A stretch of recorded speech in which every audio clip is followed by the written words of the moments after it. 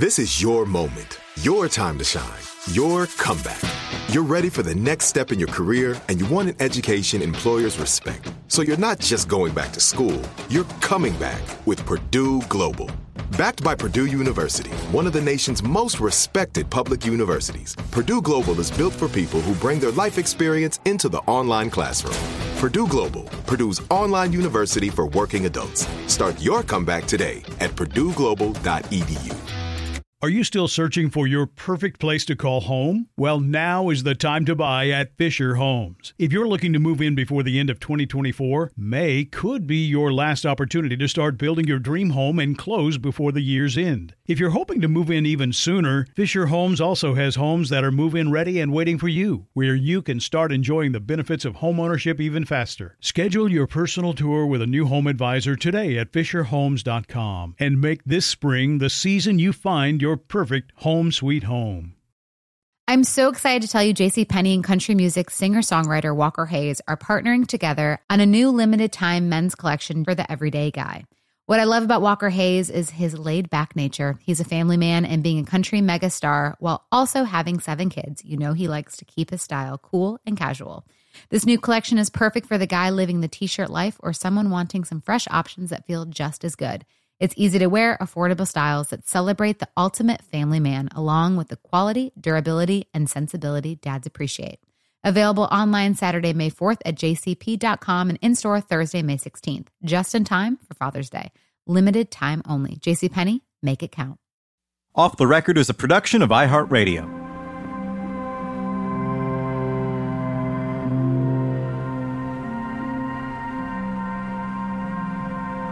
Isn't this room attractive? But take away the mirror, and you can see the difference. Not only does the high-fidelity mirror make the room more attractive, you get the most accurate image possible. True line and color. In the winter of 1962, a boy named George punched his best friend David in the face. To be fair, David kind of deserved it. They were fighting over the same thing that most 15-year-old boys fight about. A girl. Both lusted after Carol Goldsmith, a classmate at Bromley Tech in the suburbs of London. George had been the first to muster the courage and ask her out. Then David called and broke the news. She changed her mind. The date was off. Trouble was, it wasn't true. David made the whole thing up. Carol waited for over an hour before storming off, devastated that she'd been stood up. David planned to swoop in and pick up the pieces of her broken heart, but George got wind of his so-called friend's deceit. So they had a showdown at recess. Okay, maybe showdown is too strong. George marched up to David and socked him. The blow struck David's left eye, landing at just the right angle to do maximum damage. He was rushed to the hospital, where doctors attended to his bleeding eyeball. The injury nearly blinded him. He recovered at home for weeks. Isolated from his friends at school, this sci-fi reading, Americana-worshipping, unusually self-possessed jazz freak, fashion plate, and budding Buddhist from the British sticks felt like even more of an outsider than usual. And now he looked it. In the mirror, he saw a permanent reminder of the teenage tussle. The muscle that constricted his iris was paralyzed, leaving David with a permanently dilated left pupil. The effect made his eyes appear as 2 different colors, one blue and the other black. Looking in the mirror, David wasn't so sure about this new reflection he saw staring back at him. In fact, he was kind of embarrassed. Sure, there was the perfectly coiffed Presley pompadour, delicate, almost feminine cheekbones, and sly elfin grin, but his mismatched eyes looked weird. Though not necessarily in a bad way. Maybe it's kind of cool. He was marked. It gave him a kind of mystique, an aura of otherness, and lent a hypnotic, mesmerizing edge to his ice-cool stare. We can work with this, he thought.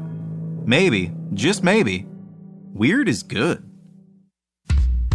For the first time, David Jones, a young student from Bromley, gazed into the eyes of David Bowie, a rock star from outer space.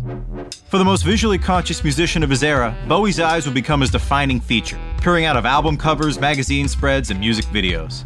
Over the years, the face that stared back at him in the mirror would change radically. He was Major Tom, he was Ziggy Stardust, he was Aladdin Sane or the Thin White Duke. But those otherworldly eyes remained constant. The duality was striking. One eye steely blue and strong, constantly scanning the horizon for what's to come. The other black and moody, damaged, looking inward at the equally dark places in his soul. The two perspectives formed a singular creative vision, which led him to fame, fortune, and immortality. In mythology, blindness is equated with mystical powers, like the oracles who can see beyond the realm of mere mortals. Regardless of any supernatural abilities, Bowie's eyes were a crucial part of his own mythology, providing him with his very own superhero origin story. Some believed his eyes were the result of a gangland street fight. Others cited it as proof that Bowie really was from Mars. The truth of the matter, that he was trying to steal his best friend's date, was best kept quiet. Getting back to David and George, they patched things up and stayed friends. In later years, David thanked him for the whack. Without it, he wouldn't have his trademark feature. So all in all, it's a happy ending. But this is just the beginning. Hello and welcome to Off the Record, the show that goes beyond the songs and into the hearts and minds of rock's greatest legends. I'm your host, Jordan Runtagh. This season explores the life, or should we say lives, of David Bowie. In this episode, we're going to talk about David Jones, the Brixton kid with ruthless determination who paved the way for all that was to come. He's the boy who would be Bowie. The soul we know as David Bowie crash-landed at 40 Stansfield Road in Brixton, England on January 8, 1947. Born to Haywood Jones, called John by his friends, and Margaret Burns, known to all as Peggy, the child was christened David Robert Haywood Jones. The midwife who delivered baby David was struck by his knowing eyes. "This child has been on this earth before," she insisted, according to his mother at least. But, well, let's just say dramatic flair runs in the family. The rumors of David's extraterrestrial origins may be overstated, but the Joneses' neighborhood really did look like another planet, a cold, sooty, and bleak one.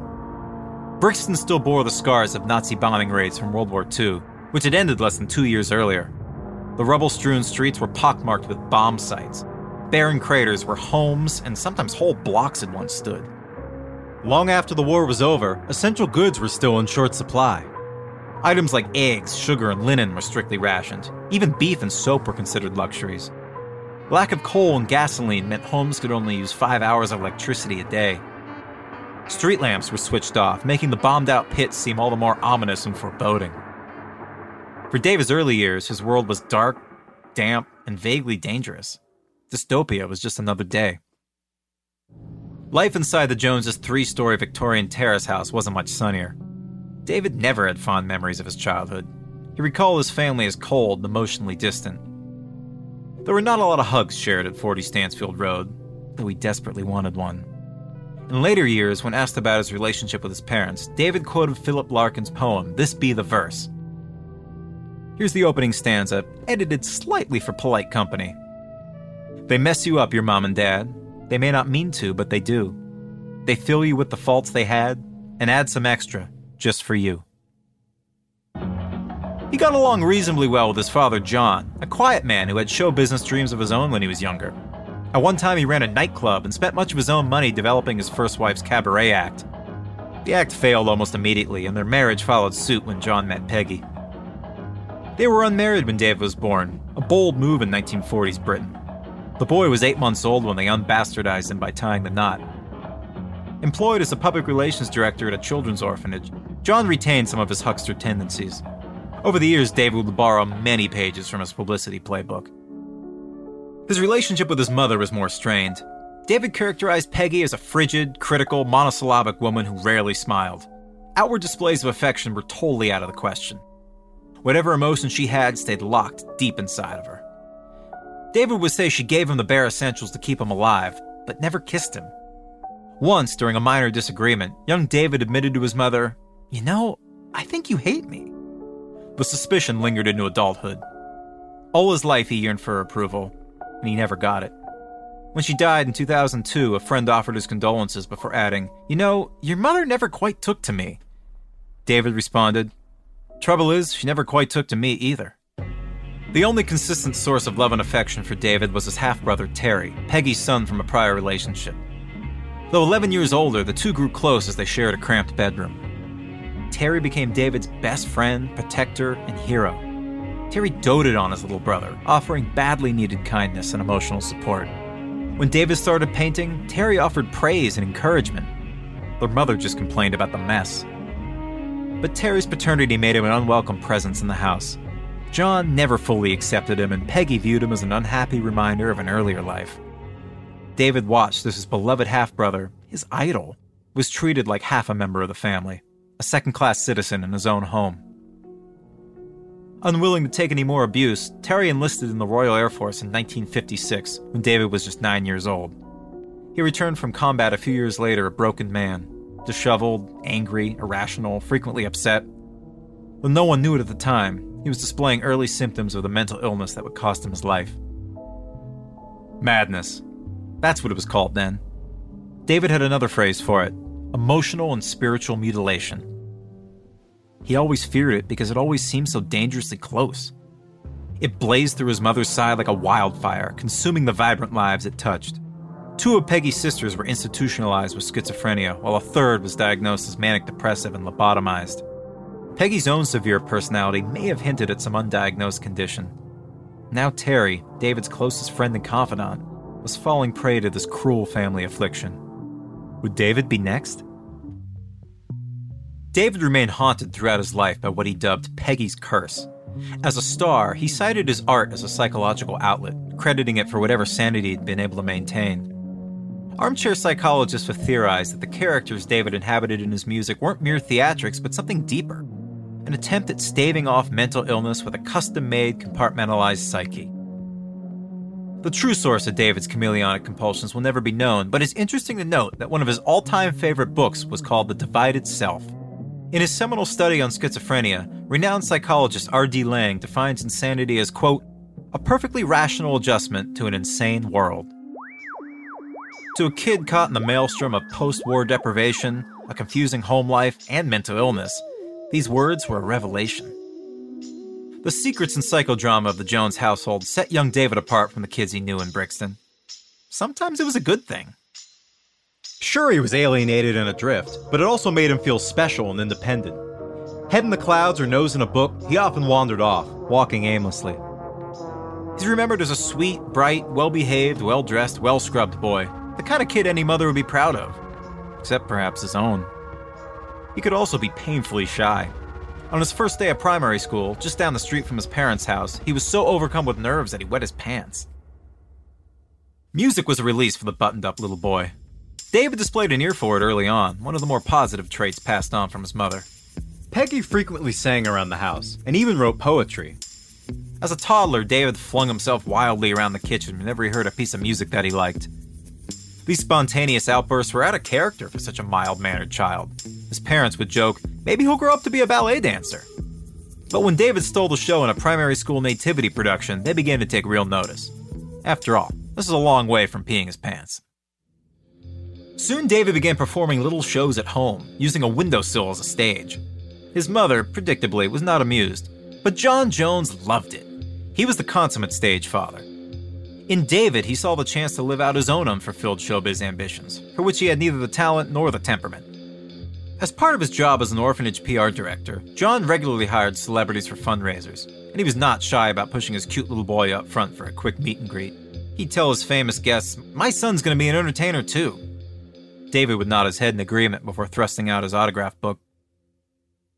Through his father, David learned how to maneuver among celebrities, presenting himself with maximum impact.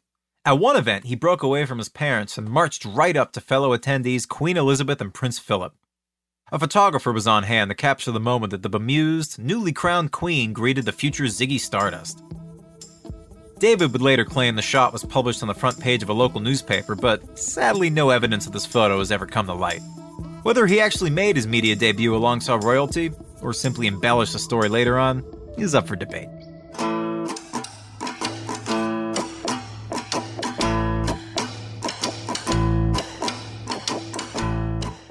Are you still searching for your perfect place to call home? Well, now is the time to buy at Fisher Homes. If you're looking to move in before the end of 2024, May could be your last opportunity to start building your dream home and close before the year's end. If you're hoping to move in even sooner, Fisher Homes also has homes that are move-in ready and waiting for you, where you can start enjoying the benefits of homeownership even faster. Schedule your personal tour with a new home advisor today at FisherHomes.com and make this spring the season you find your perfect home sweet home.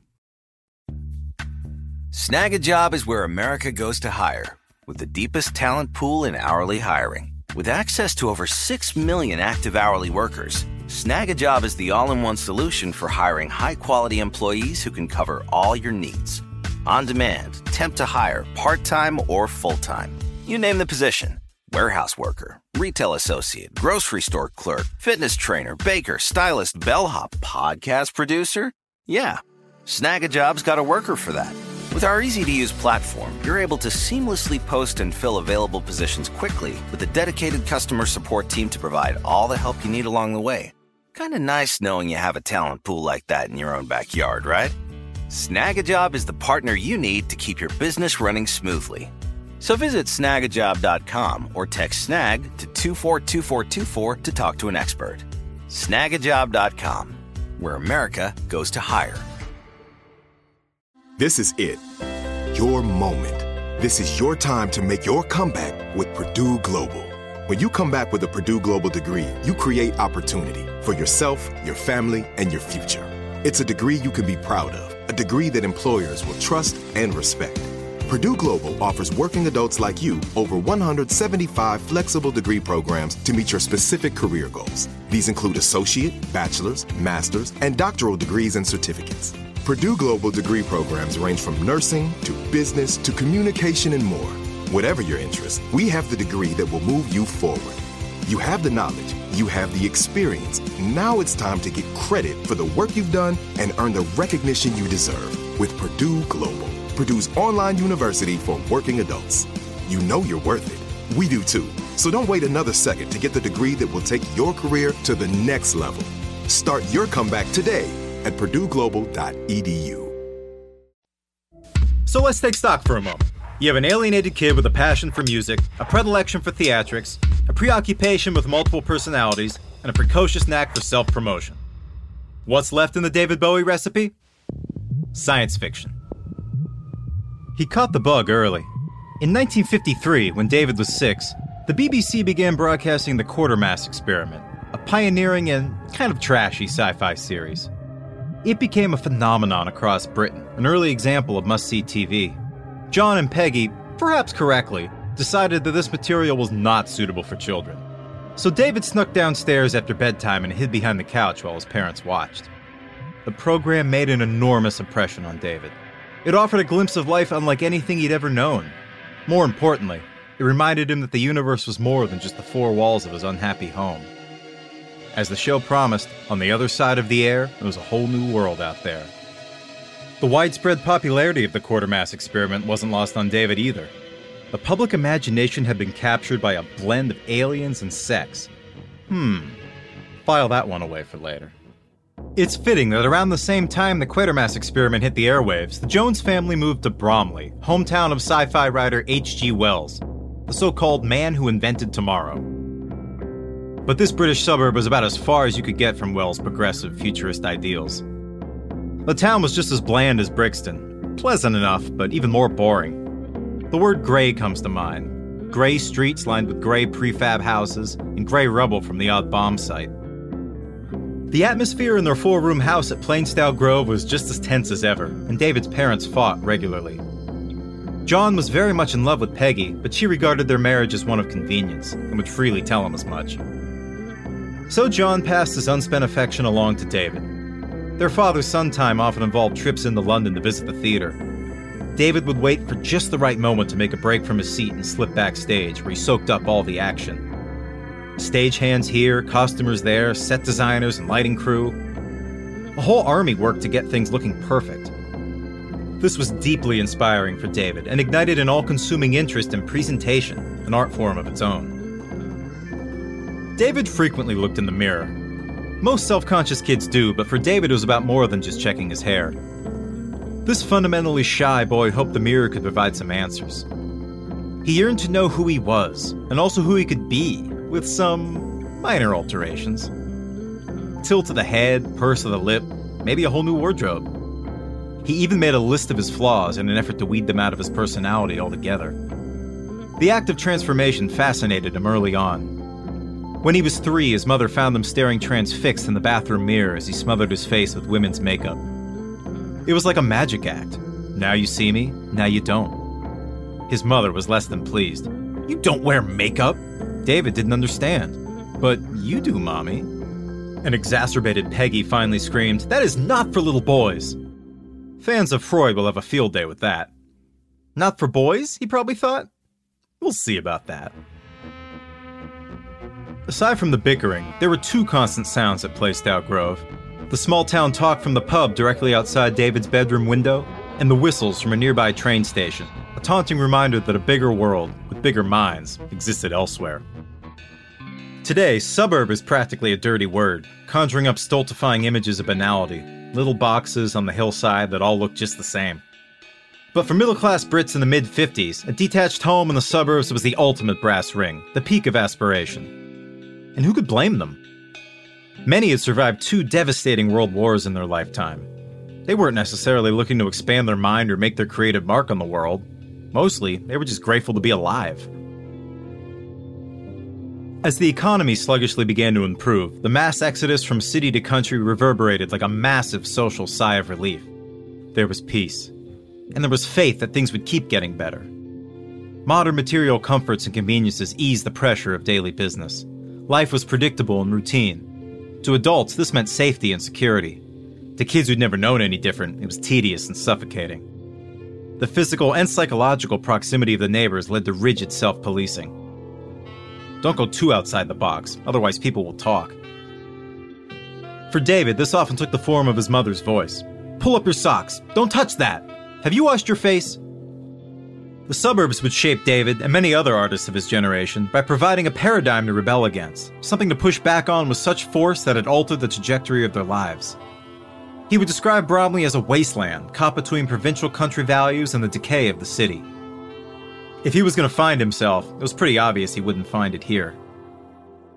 While revisiting his childhood home as a superstar in the 90s, David started to break down in tears.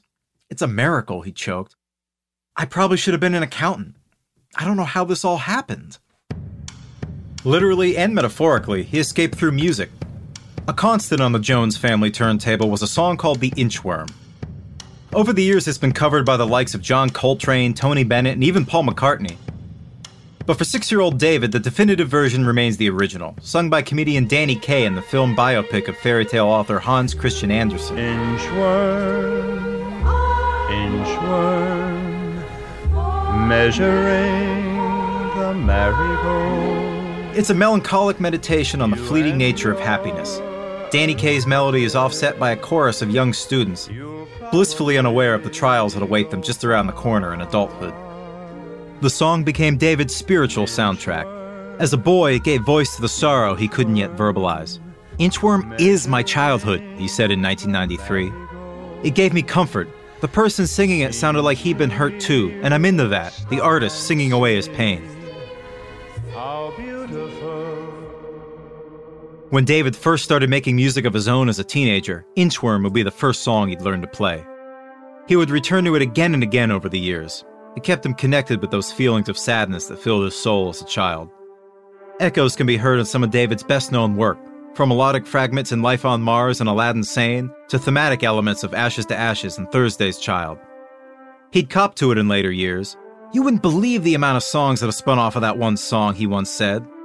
There's a connection that can be made between being a somewhat lost 5-year-old who feels a little abandoned and having the same feeling when you're in your 20s. It was that song that did it for me. But soon there'd be another song that would take on equal importance in David's life. If the Inchworm was the agony, this one was the ecstasy. One day in the autumn of 1956, David's dad came home from work with a gift. An American GI had donated a stack of records to the orphanage, and John borrowed a few for his music-loving son to hear. David was drawn to one right away. Tutti Frutti? What kind of title is that? He stuck it on the turntable and dropped the needle. Then his whole life changed. It all started with those magic words, a wop bop a loo wop, a wop bam boom. This was the first time David heard the spine-tingling caterwaul of Little Richard, whose unholy howl could wake the dead and compel them to dance. That voice, coupled with his unrelenting barrelhouse boogie-woogie piano, the result was powerful, naughty, sexy, funny, and electrifying. David later said of the moment, "My heart nearly burst with excitement. I'd never heard anything even resembling this. It filled the room with energy, color, and outrageous defiance. I had heard God. He got the chance to see God later that year in the early rock flick The Girl Can't Help It. The film starts off in black and white before exploding in a vibrant widescreen Technicolor. That's pretty much what happened to David's world. Sure, he'd heard Bill Haley's Rock Around the Clock, widely and inaccurately cited as the first rock and roll track. He'd also heard the folky twang of Lonnie Donegan, the man who touched off a craze of teenage do-it-yourself skiffle bands. But Tutti Frutti was in a different universe. It's impossible to overestimate the impact Little Richard had on Little David. His flamboyant sharkskin suits and campy stage moves never diminished the raw power that captured any audience. With his high cheekbones, higher hair, and thick lashings of mascara, he was almost androgynous. His lyrics alluded to sex with the knowing wink of a cabaret comic, but his shrieks were pure, unspeakable, orgasmic delight. Little Richard was wild, outrageous, subversive, and very, very weird. And he was loved. Most parents hated rock and roll, but David's father was his best supplier of these exciting sounds. John Jones continued to receive a steady flow of new releases at work, which he'd then bring home to his son. David's collection quickly expanded to include discs by Chuck Berry, Buddy Holly, Eddie Cochran, Jerry Lee Lewis, the Everly Brothers, Fats Domino, and Gene Vincent. And of course there was Elvis Presley, the hip-swiveling former trucker from Tupelo who'd taken the raw black sound to mainstream white audiences. David liked Elvis just fine. Hell, they even shared a birthday. He had the moves, he had the style, he had the outlook, but there was no mystery. His music spelled everything out. Who knew what a wop-bop-a-loo-wop, a wop-bam-boom meant? It was like a secret, or a spell. For David, the Georgia Peach would remain his idol. When Little Richard toured England a short time later, David somehow scored tickets. The chance to see his hero in the flesh was just too good to pass up. He got choice seats way up front. Richard burst onto the stage, larger than life, and strode atop his white baby grand piano. David was ecstatic. But then Richard started groaning and grabbing his chest. David was worried. Something was clearly wrong. Richard fell down onto the stage, microphone by his side. David was terrified. Little Richard was dying in front of him. A voice came over the loudspeaker. "Is there a doctor in the house?" Then Little Richard lifted his head and shouted, you guessed it, a wop-bop-a-loo-wop, a wop-bam-boom. The effect was electrifying. It was as if he had raised the dead. From that point on, David's goal was clear. Somehow, some way, he would be Little Richard.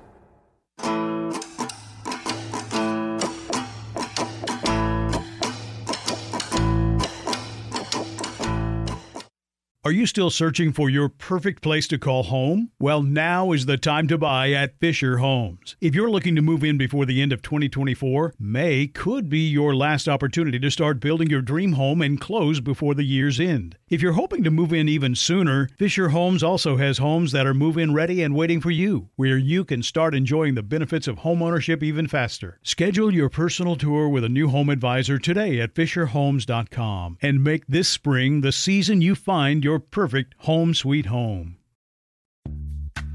Snag a Job is where America goes to hire, with the deepest talent pool in hourly hiring. With access to over 6 million active hourly workers, Snag a Job is the all-in-one solution for hiring high-quality employees who can cover all your needs. On demand, temp to hire, part-time or full-time. You name the position.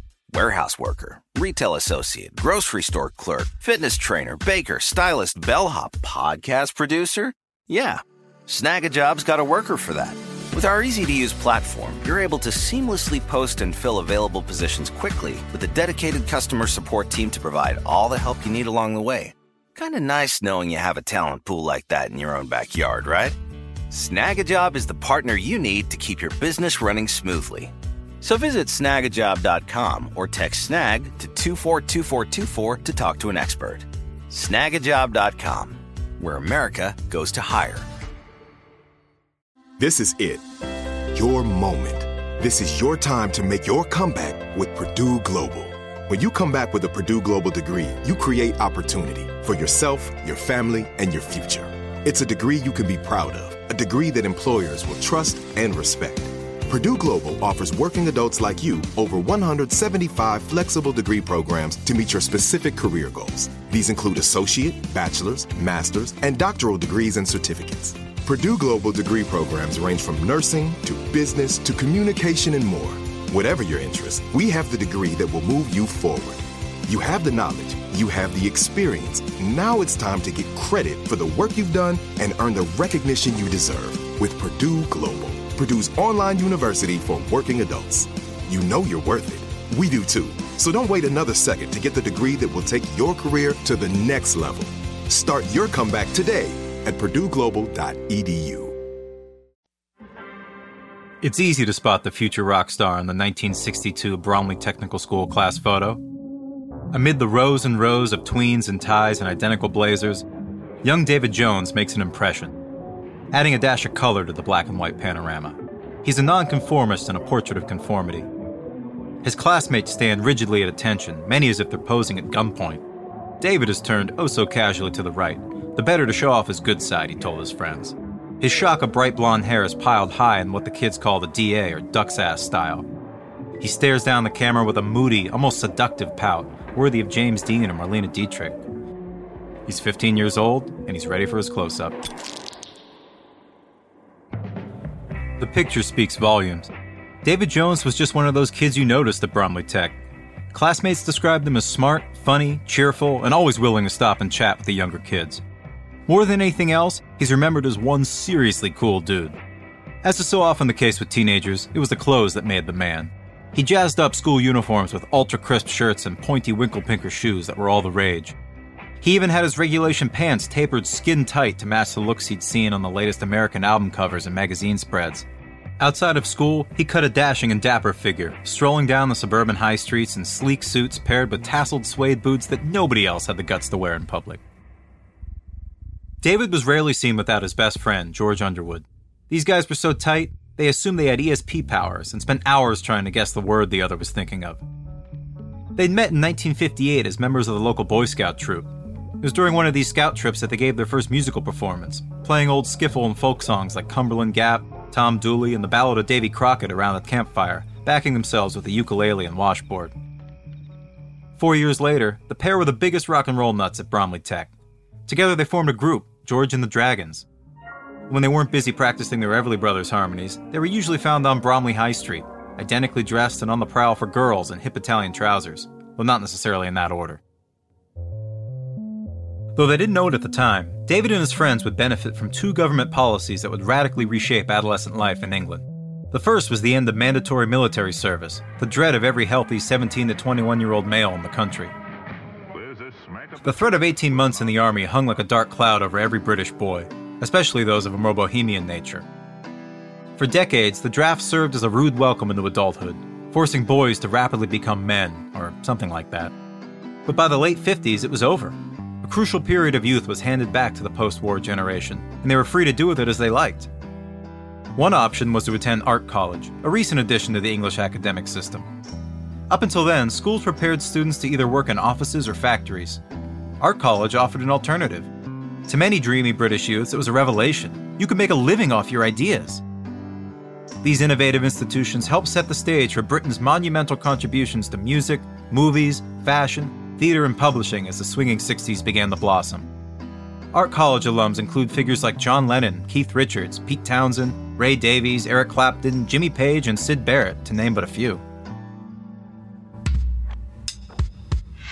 Bromley Tech, affiliated with the nearby Bromley College of Art, offered a liberal education within its modernist glass and concrete walls.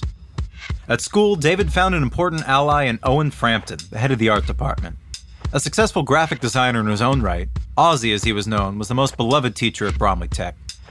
His enthusiasm for art of all kinds sparked passion in his students, and his care and kindness made the kids feel respected and valued. For David, Owen Frampton became a mentor, turning him on to artists like Egon Schiele and Eric Henkel. He instilled in David a sense of discipline and also nurtured his growing rebellious streak. He encouraged David and George's band and even allowed them to keep their guitars in his office during the day.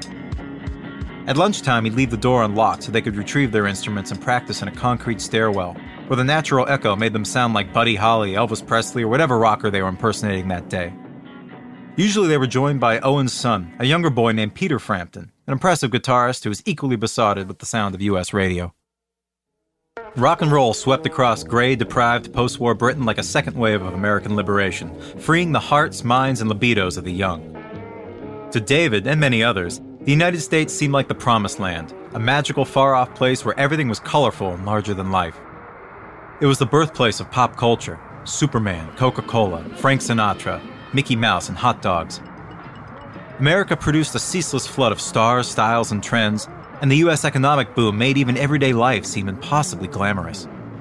Big cars with big fins, big houses with big lawns, and big television sets with the biggest celebrities. For Brits, America seemed cooler, richer, and a hell of a lot more fun than anything they had. This America existed more in the mind than on the map, but that didn't matter. It helped British kids dream a bit bigger. And without that, we wouldn't have had Swinging London. Or, for that matter, Ziggy Stardust. As a teen, David grew obsessed with all things American and did everything he could to copy the latest looks from across the ocean. Once, when visiting his local barber, he requested his hair be cut like the newly inaugurated President Kennedy's. He and George would adopt American accents when trying their luck with local girls. David even fell in love with American football. He would later say, "I had America mania when I was a kid. But I loved all the things that America rejects. It was black music. It was the beatnik poets. It was all the stuff that I thought was the true rebellious and subversive side." An early role model was James Byron Dean, the doomed Hollywood heartthrob who cemented his reputation with just 3 movies before his fatal car wreck in 1955. He didn't live to see the full flourish of rock and roll, but he knew what it was all about. Dean was a fast-living, spiritually searching hurricane of emotions, capped off with raw sex appeal, underscored by his delicately pretty, almost androgynous facial features. David especially liked Dean's performance in the adaptation of John Steinbeck's East of Eden. He related to Dean's character, Cal Trask, an emotionally tormented young man stranded in a small town, desperate for love but completely unsure how to ask for it. It reminded David of himself and his older half-brother, Terry. Terry's sense of isolation in the Jones family helped make him an enthusiastic disciple of the American beat poets. Tearing through the works of Allen Ginsberg, Gregory Corso, and William Burroughs, he shared their ethos of freedom and individuality with his eager young sibling. Through the beats, David began to explore Buddhism and meditation. For his history class, he wrote an essay condemning Chairman Mao's invasion of Tibet. Not exactly a run-of-the-mill topic for a Bromley Tech student to tackle. Through Terry, David received the kind of education he wasn't going to get in school. David later said, "Terry introduced me to the outside things. He had shown me that there's always been a history of the outsider, of the rebel, of not being in the center and not being drawn into the tyranny of the mainstream." Then one fateful day, Terry passed David his copy of Jack Kerouac's On the Road. For David, it was like receiving Holy Scripture, and he would cite it as a defining moment in his adolescence. The dog-eared pages sent him on a speed-fueled cross-country adventure with renegades like Dean Moriarty and Sal Paradise, whose copious appetites for sex, drugs, and jazz took David to worlds he could scarcely imagine. If he couldn't get out of Bromley, then On the Road was the next best thing. Before long, Terry was taking his brother David out of Bromley for real. This daring new literature had Terry hooked on free jazz, the untamed music favored by his beat heroes. Soon Terry was getting it live from the source, the dank and smoky music clubs in Soho, London's bohemian enclave. David frequently tagged along for these Saturday night excursions, taking the 45-minute train into London's Victoria Station, and then down the exit ramp in the frenetic urban oblivion. 2 misfits, one older and taller, with his hair creeping past his collar. The other younger, barely 14, clad in a school uniform, out way past his bedtime in the epicenter of London's pleasure district. After years of wartime austerity, London was becoming colorful again. In this case, it was the neon hues of the red light zone. Soho's clubland was strewn with strip joints and sex magazine emporiums, entertainment that flouted the rules of conventional society. This was as exciting to schoolboy David as the wild jazz they heard at the Flamingo, Ronnie Scott's, and the 100 Club. When he and Terry weren't engaged in debates about left-bank philosophers like Sartre and Camus, they were discussing the merits of jazzers like Wes Montgomery and Jerry Mulligan. Sure, some of the weirder stuff like John Coltrane may have gone over David's head, but Terry's enthusiasm was enough to carry him through. These nights on the town stoked David's desire to make music of his own. It seemed like a natural expression of this new outsider consciousness. He'd later say, "I wanted to be a musician because it seemed rebellious." It's what linked Little Richard with James Dean, Kerouac with Coltrane, and even the Tibetan monks. At heart, they're all rebels. Though David had messed around on the guitar and ukulele, he was drawn to the saxophone. If If it was good enough for John Coltrane and Little Richard, he figured, it was good enough for him. His father John happily obliged, giving him a glamorous, Italian-designed cream-colored Grafton model. It looked cool as hell, but he still needed someone to teach him how to play it. After scanning the music papers, he came up with the address of Ronnie Ross, a local jazz legend who played baritone sax alongside Woody Herman and other greats. Ronnie wasn't actually offering lessons, but David was fearless and called him up anyway. "Hello, my name's David Jones, and my dad's helped me buy a new saxophone, and I need some lessons," he said breathlessly on the phone. "I don't give lessons. I'm a jazz player," Ronnie said. "But I really want to learn." "Well, what are you doing Saturday morning?" "Nothing." "Well, if you can get yourself over here, I'll have a look at you." David caught the bus to Ronnie's house every Saturday morning for 2 months, but then his teenage enthusiasm wore off. No kid wants to work on the weekend, after all. Musically, he didn't learn very much, but Ronnie did impart a very important concept. Music is not about playing notes on a page. It's about creating a new language and communicating the visions in your mind without speaking them. This would prove to be a very valuable lesson for David, though he'd figure out the fingerings later. Instead of going to Ronnie's, David spent his Saturdays at Furlong's Records, Bromley's musical mecca. Entire weekends were spent perusing the aisles, looking for discs from eclectic jazz greats like Charlie Parker and Charles Mingus, and the latest R&B sounds from James Brown and Jackie Wilson, then unknown to most Brits.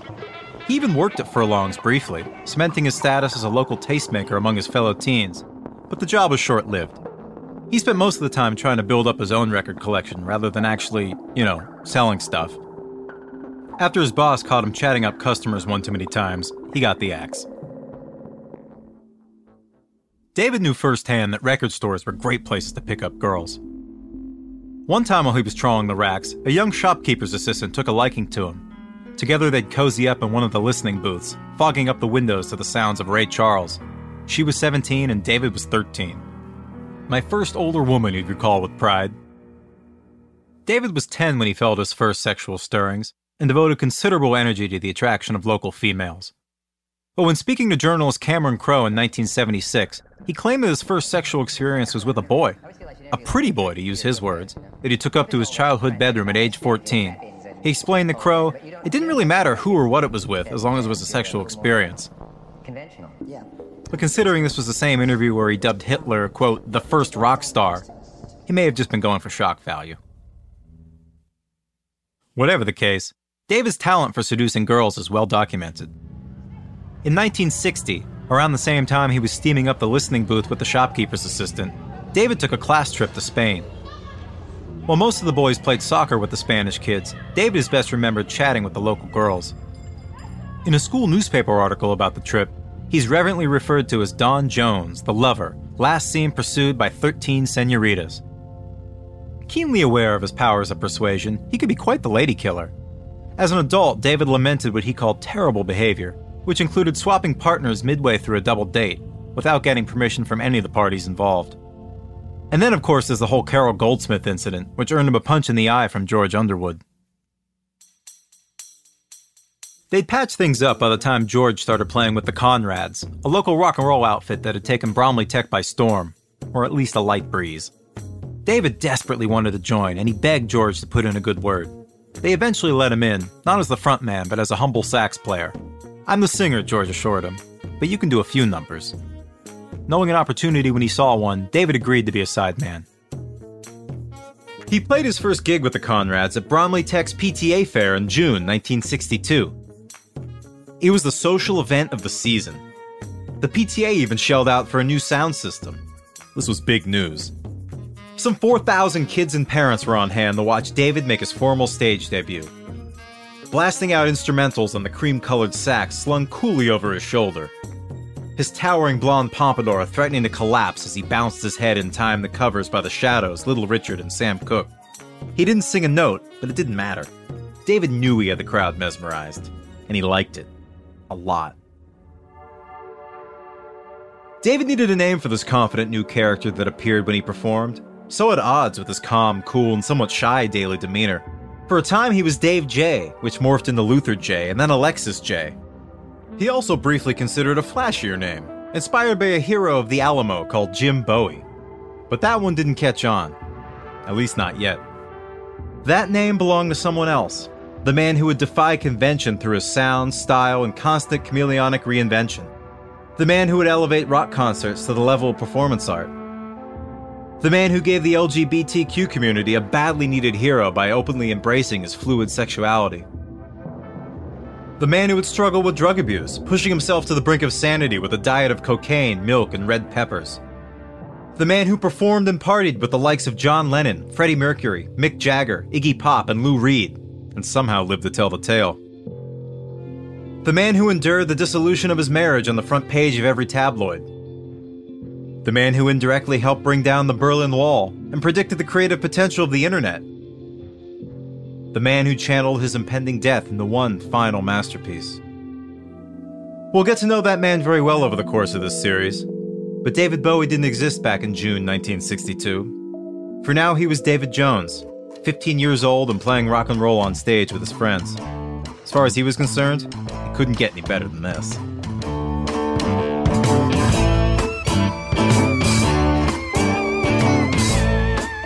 We hope you enjoyed the first episode of Off the Record. Each Monday, we'll explore one of David Bowie's unique personas, from Major Tom and the Thin White Duke to Ziggy Stardust, Aladdin Sane, and beyond. In addition, we'll have weekly bonus episodes featuring interviews with major figures from that week's installment. First up, I talked to George Underwood, David's childhood best friend whose playground punch resulted in David's trademark extraterrestrial eyes. Despite the whack, the pair stayed close for the rest of David's life. If you want to get to know the boy who would be Bowie, George Underwood is a great place to start. I'm Jordan Runtagh. Thanks for listening. Off the Record is a production of iHeartRadio. The executive producers are Noel Brown and Sean Titone. The supervising producers are Taylor Chicoine and Tristan McNeil. The show is written and hosted by me, Jordan Runtagh, and edited, scored, and sound designed by Tristan McNeil. If you liked what you heard, please subscribe and leave us a review. For more podcasts from iHeartRadio, visit the iHeartRadio app, Apple Podcasts, or wherever you listen to your favorite shows.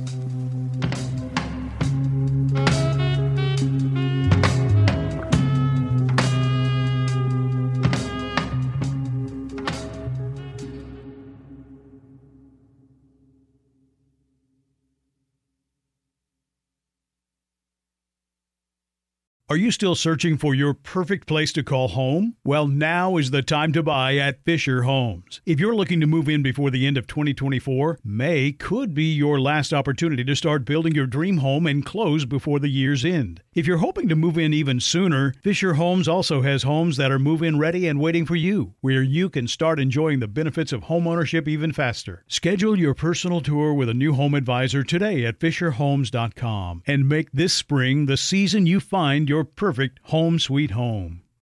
Whether you're a savvy spender maximizing your savings with cashback rewards, a thrifty rate watcher seeking the lowest interest, or a travel enthusiast looking for extraordinary perks, Kemba Financial Credit Union has a visa to complement your lifestyle and unique needs. Apply today at Kemba.org to unlock a limited-time 2% cash back on purchases and pay 0% interest on balance transfers for an entire year with a new visa from Kemba. You deserve a card that works for you. Restrictions apply. Offer ends June 30th, 2024. You ever get the feeling the city walls closing in, the concrete jungle suffocating your soul? You crave wide open spaces, the chance to connect with nature, maybe chase some elk, fish a private stream. Well, listen up. There's a whole world out there, and finding your own piece of it just got easier. Head over to land.com. They've got ranches, forest, mountains, you name it. Search by acreage, location, the kind of hunting or fishing you dream of. Land.com. It's where the adventure begins.